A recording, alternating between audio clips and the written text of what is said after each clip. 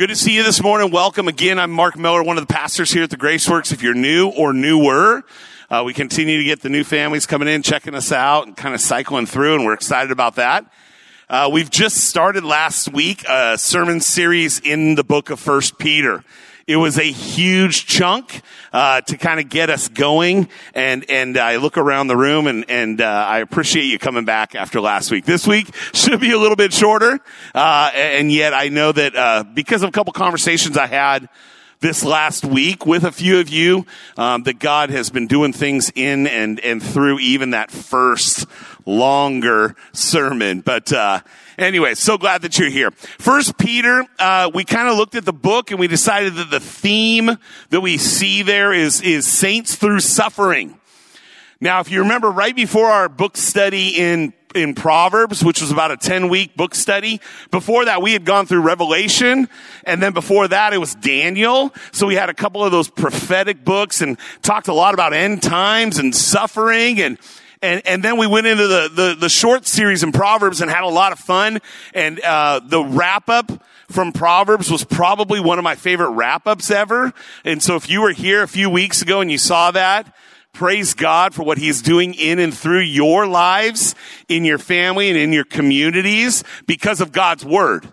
Not because Pastor Dave and I are some eloquent speakers, but because God's Word penetrates your heart. And so that's why that's so exciting. Well, then we jumped into 1 Peter. We had prayed about this. We had thought about it. We got some themes in there that we really love and we're looking forward to preaching. But as we looked at the book in its entirety, we realized this is a little more of the same.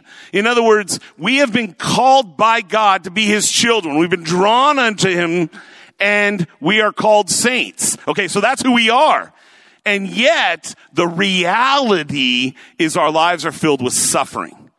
Filled with suffering right now, whether it's illnesses or potentially it's stress in your family, your spouse, maybe it's financial, health, all those kind of things like that. But also then ultimately suffering and the potential of that for the Lord, for the gospel. And are you going to be ready for that as a believer?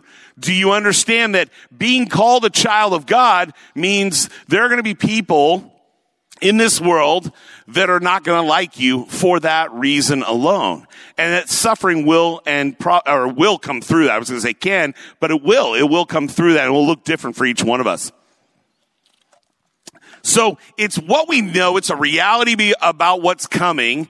And if we understand that, we'll be better prepared. And so what we want to do is, as a church body, as followers of Jesus Christ, we want to change our perspective, get a proper perspective that's going to fuel a holy life. Okay? If our perspective is right, if we know who we are, a lot of what we talked about last week, understanding that we are saints, that we are children of God, sons and daughters of God. And because of those truths, our eternity is secure because of our salvation, because of Jesus' blood. All those things are true. All those things are unchanging.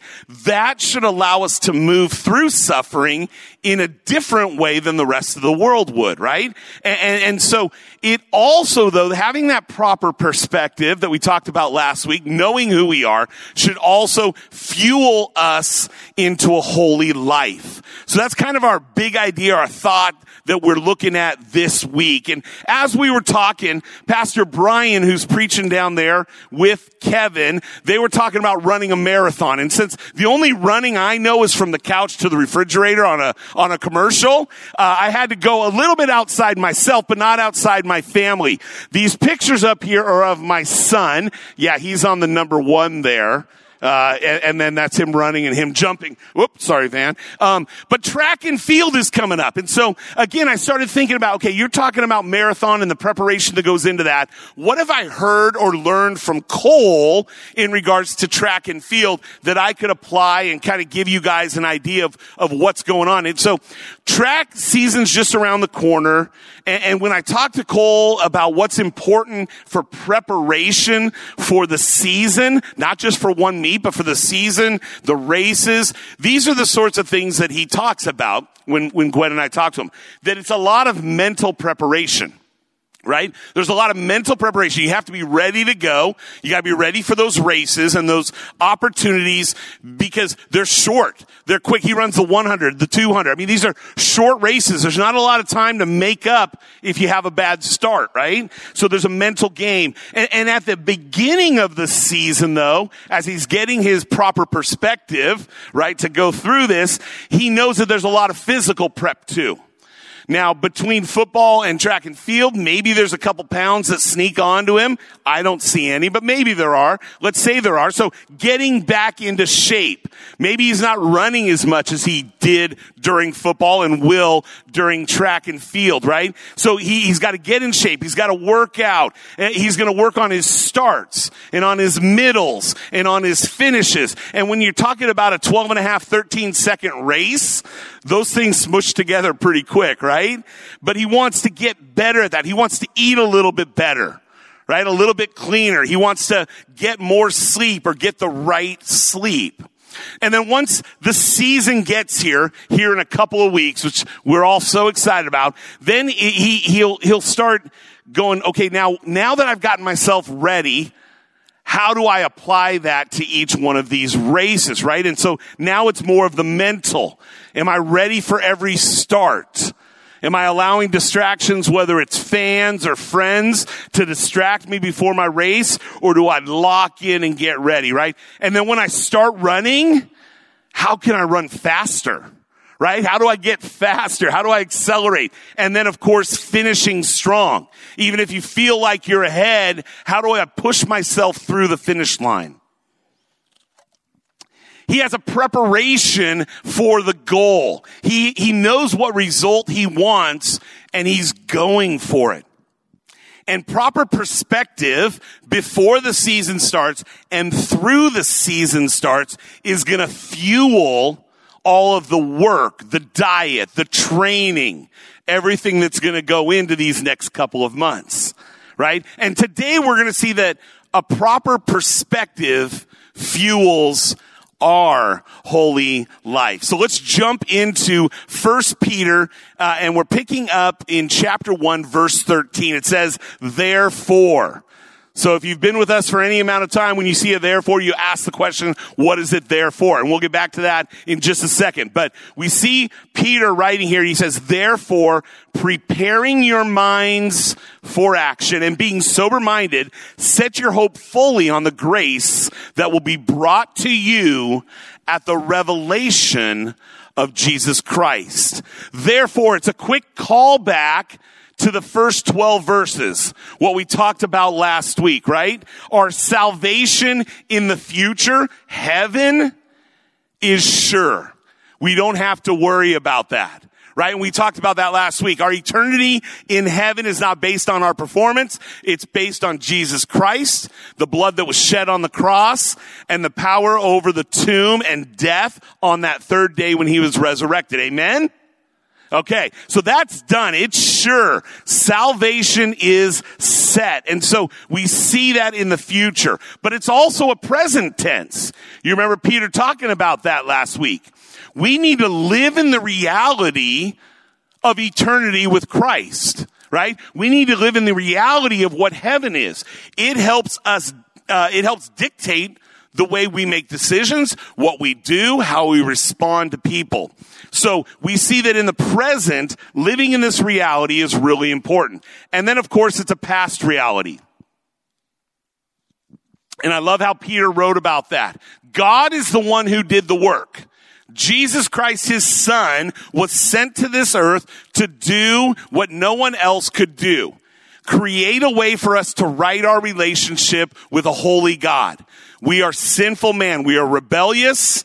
We are unable of making great decisions on our own, at least for any amount of time. And so we are people who are marred and stained by sin. And yet Jesus Christ, the blood that was shed on the cross, if we receive that free gift of salvation, when God the Father looks at us, he doesn't see Mark Miller and all of my sin and all my rebellion and all the things that I do wrong. He sees the blood of Jesus Christ. He sees his son, the gift that was freely given to me. That's incredible. And that past reality, again, needs to propel us into the lives that we're living and a view of our future. So we have past, we have present, and we have future. That is what he's saying when he says, therefore, in light of these truths that we just talked about. And then Peter gives kind of this little 3 imperative statement, right? And really there's only one major imperative with 2 strategies, but we'll get to that in just a second. The main command here is set your hope fully on the grace that will be brought to you at the revelation of Jesus Christ.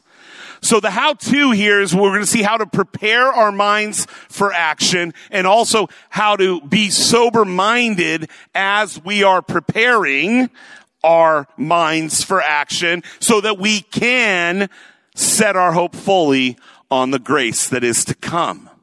Right? So we want to understand that those are the things we're going to be looking at as we prepare to go through the rest of this book. And if we understand these and we apply these to our lives, it'll make the next few chapters, what he has left to write, easier and more applicable to us. We need to be ready to prepare our minds and be sober-minded so that we can fully set our hope, confident expectation, right? Not I hope that there's a good present under the tree at Christmas time, but it's a confident expectation. I want to set that fully on the grace. And again, grace is so important for us. So that's the main command there, is setting the hope fully on the future grace. Now there's, Peter knows that the temptation we will face, you and I both, will be to put our hope on a multitude of other things. Right? Human beings like to put their faith or their hope or their confidence in earthly things. And those will continue to fail you. No matter how good they seem to be right now, the ultimate destination of all of these things is failure, is ultimately they'll burn up, whatever it might be. So we were thinking about the flawed things this week, and as we sat around the table, we started talking about things like our finances. Right? It doesn't mean you shouldn't plan for your future. You should. But you don't put all your hope or your confidence in your bank account, right? Our family. That's a tough one, especially if you got a good family, right? You're thinking, how can my family ever fail me? These are great people. But if your confidence is only in your family and they do fail you, does that rock and shake the reality of the grace that is coming based on what Jesus Christ did, not on anything else, right? And so we continue to go through this. We have, all these different things that we put our hope in, our status, our job, the next promotion, the respect that we get, the car that we drive. I mean, really, sometimes we'll laugh at those things, ha ha ha. And yet how important is each one of those things to a lot of people? Right? I need this going well. If I can't, I don't know what I'm going to do with my life. And yet Peter's saying, no. Keep your focus on Jesus Christ. The hope that comes through him, confident expectation, the promise of heaven and salvation provided by a loving God. And that's what he wants us to know here as members of God's family, which remember that started last week, right? We're members of God's family. Right? Those things, our hope isn't in anything on this earth, but solely on God the Father. And a proper perspective fuels a holy life. So right here we see Peter, coming along and saying that's exactly it. We got to know who we are. We got to believe who we are. And then we move forward in that truth. And it will fuel us into a holy life. We need to set our hope on the fulfillment of grace in our lives. God will eradicate sin in our lives when we get to heaven once and for all. And the reality of that, the truth of that is something that needs to propel us through this life. So when I trip and fall and you're there to pick me up and help me on, we're doing that with the hope of heaven, right? What's coming in the future. We've tasted grace. We're saved, right? We require grace every day. Some of us more than others, and I'm pointing at myself. Some of us mess up a lot, and we need that grace from God and that godly grace through our wives or our husbands and our children because we screw up, right? And so we need grace every day right now, but ultimately, when we get to heaven, that grace will be fulfilled. There's a consummation of grace that comes in eternity. You and I need to long for that.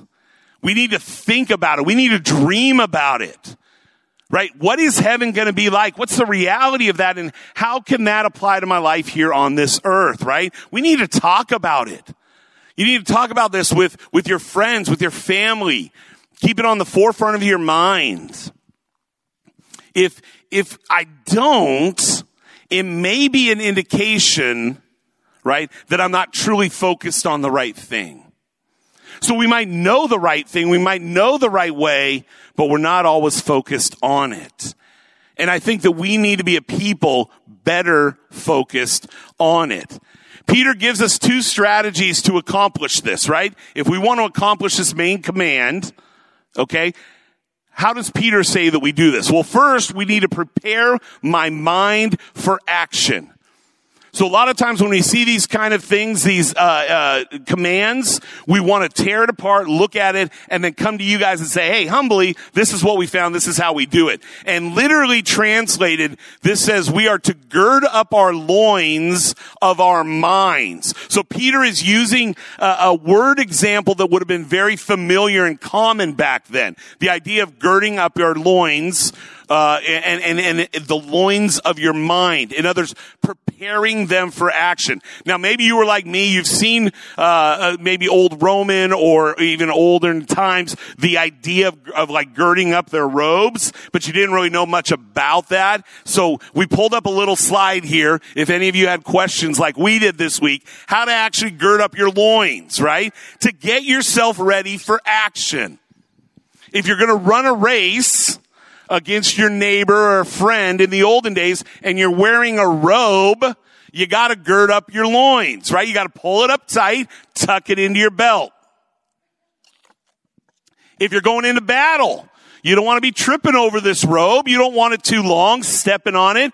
You want to gird up your loins, right? You want to get it tucked up around you and into your belt. Okay?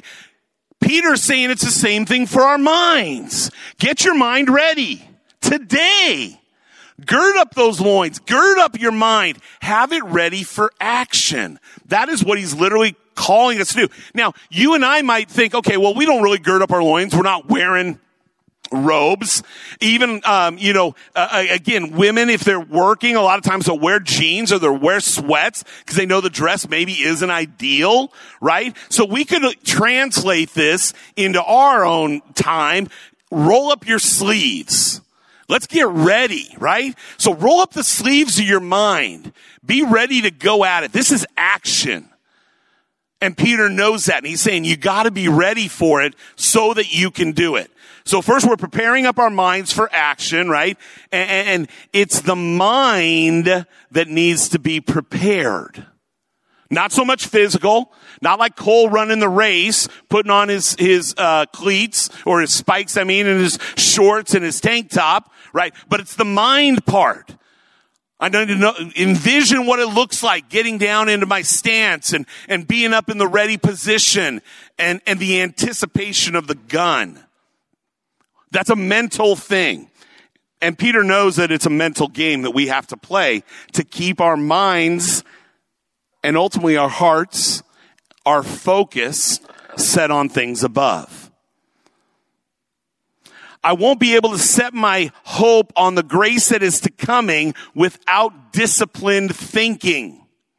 Are you ready to put in the work so that you can live your life as a follower of Jesus who has disciplined their mind to think about the hope that is coming in Jesus Christ? Because if you are, your life is going to look different than those around you. And that's pretty exciting. And I have to train my mind. Like Cole's going to train over these next few weeks to get ready for that race. I got to train my mind. And that's where Peter goes next, to the mental side of running. Secondly, he says, I must be sober-minded. Now, when you first read that, my mind jumped up immediately to alcohol, like the idea of not being drunk. But it's not just merely talking about drunkenness, right? It's not saying, hey, if you can stay sober, if you don't drink too much, you'll be ready to go. No, it's something more than that. Now, drunkenness and the idea of keeping your mind sober is important. It is in Scripture. Ephesians 5:18 says, don't get drunk on wine, but instead be filled with the Spirit. In other words, if you want your brain to go in the right direction, keep it clear. But again, this isn't saying just that. Peter's not saying that. And it's important to understand that, because sometimes we just default to what we just talked about. The idea of, well, I don't drink, so I'm good. Or I don't drink a lot, so I'm good. But Peter's saying, no, we want to have a clear mind. We don't want to think about anything else, so that we are ready and prepared to move forward. Right? And it keeps us also, the idea, the action that's involved here, it also warns us really against like lazy thinking. Like there's nothing I like more than to get home in the evening and just drop down on the couch and just turn on some Netflix and just sit there. Right? It's just lazy. I don't have to think about anything. Dinner makes itself, I guess, and the laundry, the machine does all the work. I mean, that's what I'm believing, right? So I can just drop into my couch and watch some TV. That lazy thinking, right? That's not what Paul's saying. No, we need to move forward intentionally, right? And this is a brand new way of thinking. Peter is talking about the same thing that Paul does in Romans 12. He calls it the renewing of our minds. So this isn't just Peter's idea. This is how to get a healthy mindset on being a follower of Jesus Christ. It's the same idea here. You and I were made new through the gospel of grace. When we place our faith in Jesus Christ, we are a recreation. The old becomes new. Right? And that's a reality. It's not any sort of enhanced view of what the world is telling us or worldly thinking. This is completely different. That's why when you talk about things above, you talk about spiritual things, a lot of times they are very different than the world's thoughts. Right? It's completely different. It's foolishness to those who don't believe. Right? That's in the Bible. And it says that for those that aren't walking the faith walk with Jesus Christ, it's foolishness. And yet we need to understand that it's the reality of what is to come. And that's why Peter spent so much time in his opening on the beauty of salvation. That's why we talked about that last week. The past, the present, and the future, all of salvation, preparing us now for this. Because a proper perspective fuels a holy life. And Peter wants you and I to live a holy life. So we have to change our mind. Let's move on to verse 14. It says, as obedient children, do not be conformed to the passions of your former ignorance. But as he who called you is holy, you also be holy in all your conduct. Since it is written, you shall be holy, for I am holy. Right? And so we see here, his main idea is setting their hope on the coming grace, right? What is to come. And how do we do that? By living obedient lives, right? We don't want to be controlled by our desires to do things. We want to have control over our actions. We want to be a people who walk clear-minded, sober-minded, making good decisions, not based on our impulses, but our conduct should reflect the beliefs that we have, right? Peter started with the mind, and now he's saying, here's what it looks like, the conduct, right? Our motivation for doing this is found in the first statement of the verses that I just read. As obedient children. Okay? We think back to last week. Peter makes a case that we are children of God. We have been brought into the family. It's our heavenly Father. We are saints. We are set apart and holy because of God the Father.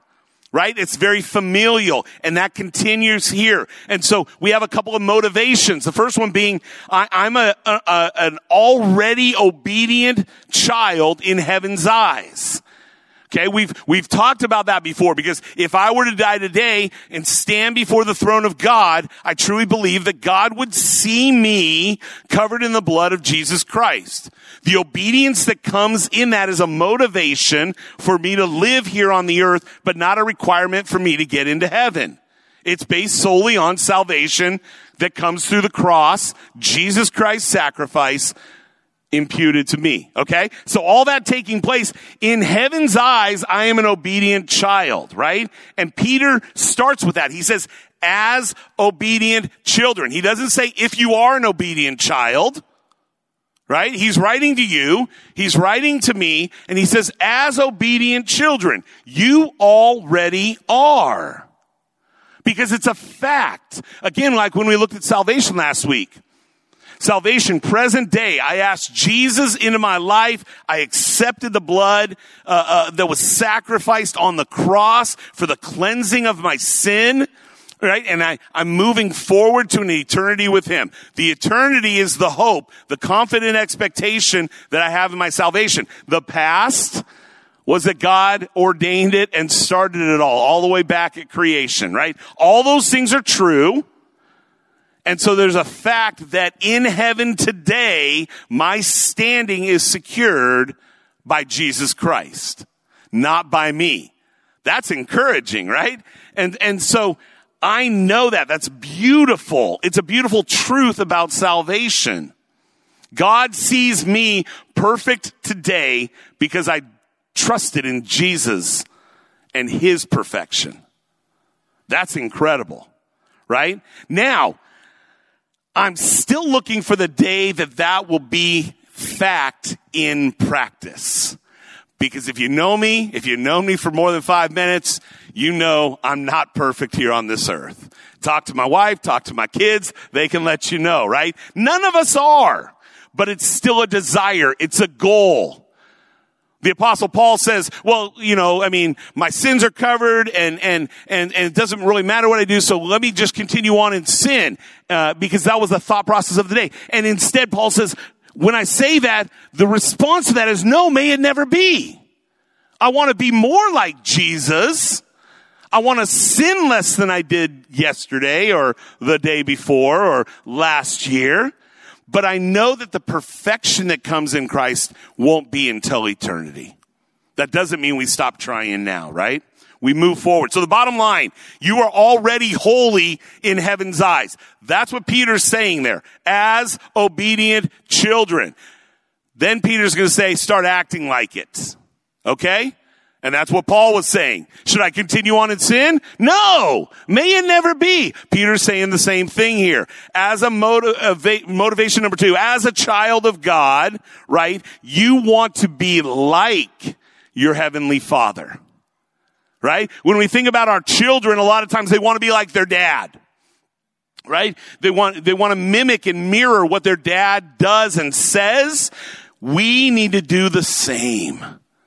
What is our Heavenly Father calling us to? And we need to move towards that. We need to move towards it in such a way that it affects our lives and we become different people. We are called to model our lives after Jesus Christ. Our perfect example, the Savior, God's Son. God is holy. We need to be holy. Again, these are what we're moving towards, even though we understand completion won't come until heaven. Peter emphasized here, he said, in all your conduct.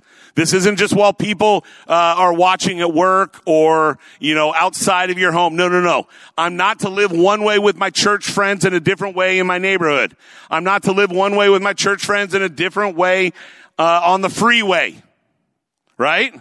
I'm not to live one way with my church friends and another way at the workplace, right? It needs to be the same thing. We need to avoid that temptation of having two lives, or that somehow it's okay. We need to, if we're doing something outside the church walls that we wouldn't want to say or do in front of our friends here, we need to call that into question. Why am I willing to do this outside of the church wall where I'm called to be an example to those people? I'm the living gospel, right? The good news of Jesus Christ being lived out in front of them. I need to be careful what I do. We are called to be holy like God is holy. And a proper perspective, understanding that, fuels a holy life. Going into the last couple of verses that we're looking at today, main idea here is conducting yourself with fear. And again, it's the proper fear. It's not like an I'm afraid, but it's understanding who God is. Let's look at starting in verse 17. And if you call on him as Father who judges impartially according to each one's deeds, conduct yourself with fear throughout the time of your exile,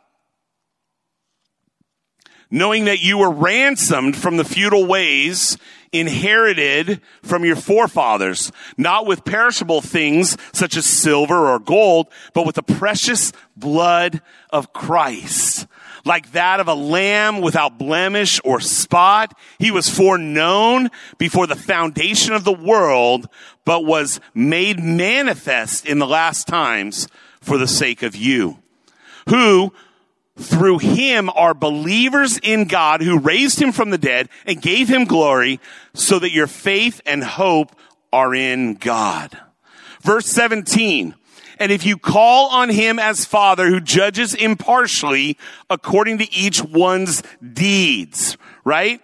The NIV simply translates it if as since. And I like that a little bit better.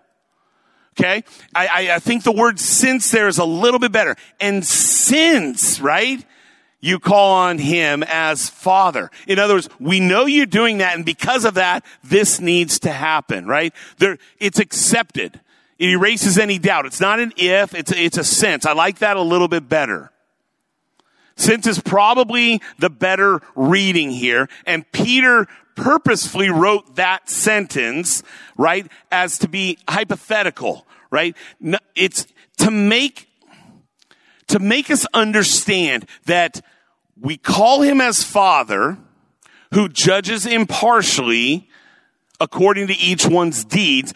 Because of that, we need to conduct ourselves with fear. Right? And so you and I, living in this world, need to realize that God the Father has called us to be like him, to be holy. We need to put our hope, our confidence in our Savior, that we here on this earth can move forward and become more like Jesus Christ. Even though the reality, the completion won't come until heaven. This isn't a question of salvation. Our salvation is secure, but we need to conduct ourselves in a way that is moving us towards holiness. It might seem a little confusing at first. We don't normally think of fear as a healthy thing. We have talked about this before, though, but with the understanding that our fear of God is different than our fear of things out of our control, because God is in control. And it's a holy fear. In 1 John 4:18, it says, there is no fear in love, but perfect love casts out fear. And we know that God is love. Peter seems pretty sure that we are to conduct ourselves with fear, right? So how does that play out? Well, the fear that John was speaking of in it's that idea of eternal punishment or condemnation. He's saying you don't need to worry about that once you place your faith in Jesus Christ. The fear that Peter is referring to here is what we call the fear of the Lord. And if you were here during our study on the book of Proverbs just a couple months ago, we started out talking about the fear of the Lord being the beginning of wisdom. It's a healthy respect for. And you know that God is love and motivated out of love. So understanding fear in the context of family, the family of God, points us towards a healthy fear and respect. A child, you and I, we're children of God. We should know both the love and fear in a proper father-child relationship. In a perfect one that is motivated out of love only. And so if you were raised in a family where your father figure wasn't good, we want to acknowledge that. And this might be a hard idea or a concept to understand, but know that God the Father loves you and that our respect for him comes out of a healthy fear because we know that God is love and he's called us to do great things. We are called to look like Jesus Christ and to move forward in those truths. When I think about the Heavenly Father relationship, I want to remember as his child that I can trust in two things. That my Father loves me completely, as I am, because of Jesus Christ. The other thing is, my Father will discipline me if I screw up, and he'll move me towards holiness. Those are realities, those are truths, and we need to understand that. But it's a healthy fear. It's an understanding that God's motivation is always love. Those two things aren't at war. Like in a marriage, it needs to be 100% man and the 100% of the wife, the husband and wife, 100%, not 50-50. It's the same thing with God in relation to this. It's 100% true that God is fully love, but he's also called us to things, and if we don't do that, discipline may occur. When I grew up, I knew that my dad would hold me accountable. Okay? A lot of times he's sitting in the back row. Today he's at home, so he'll have to listen to this later on Podbeam. But my dad held me to a certain standard of conduct. And I know it's going to be hard for you guys to believe, but Mark Meller fell short of that standard quite often. And my dad would punish me, but I was never afraid of my dad. Right? Because I knew he wouldn't hurt me, but he wanted me to grow and become the young man that he desired for me to be, that he and my mom desired for me to be, right? And so there was a little bit of fear when I was doing something wrong that my dad might find out, right?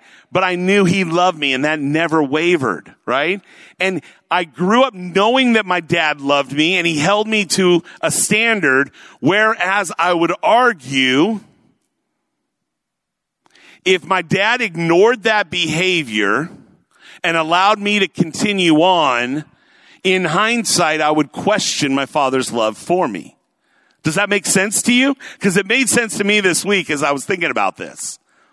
My dad held me to a standard, required me to do certain things because he loved me. He wouldn't allow me to do certain things because he loved me. And if he allowed me to do whatever I wanted to, whenever I wanted to, no matter what the consequence was, that would actually prove that he didn't love me. He didn't care about me. Do you see what we're getting at here? Right? We know that there are some bad fathers, and for that, I hurt with you. But for those who did have a loving father that held them accountable to right and wrong, that is a picture, even though it's imperfect, of our Heavenly Father.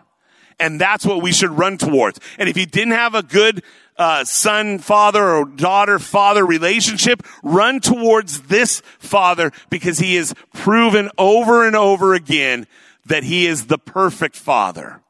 He will ask you and require you to do things, but he will love you the entire time. I think it's really important to know this because this goes hand in hand with last week. You are a son and daughter, if you've placed your faith in Jesus Christ, of God.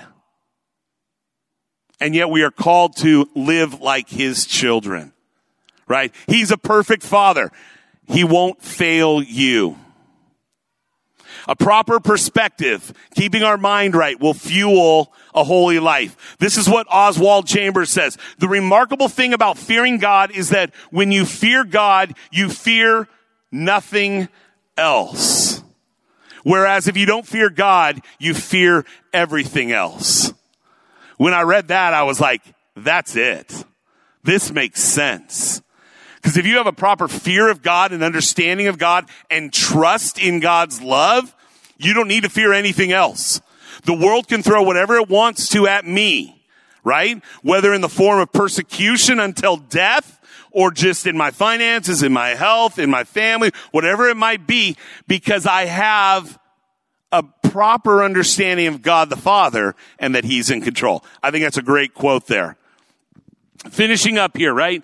The gospel and how do we get into a right relationship with God the Father?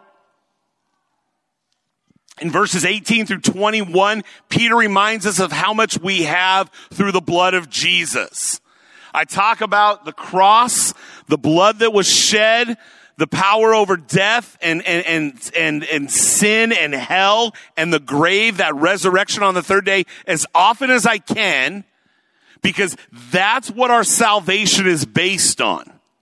If you leave here thinking that it's based somehow on how good of a person you are, I have failed. You need to understand that it's because of the blood of Jesus Christ that we can be in a family relationship with the God who created the universe, and He created you and me. The family we've been called into has a perfect Father.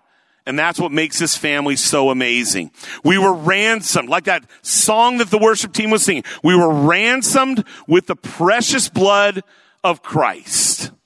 We were purchased. We were redeemed, right? All of those things are God's actions. He is taking care of us. He is allowing for us. He is lavishing grace upon us, giving us mercy. Right? We're not getting the things that we deserve, and we're getting things we don't deserve. That is a perfect Father. Jesus was a sacrificial lamb, Peter tells us, foreknown before the foundation of the world. God is in total control. We see it back in Genesis. When Moses penned Genesis by the power of the Holy Spirit, he talked about Jesus Christ coming, even though He didn't have a name to put to it, and that was done before the foundation of the world, right? Peter here is reminding us of that truth. God knew that you and I would be sinners, that we would walk in what Peter calls futile ways. No matter how much we try, we can't live a perfect life. Thus, we can't live with a perfect, holy God. We need Jesus Christ. We need what He accomplished on the cross that we never could.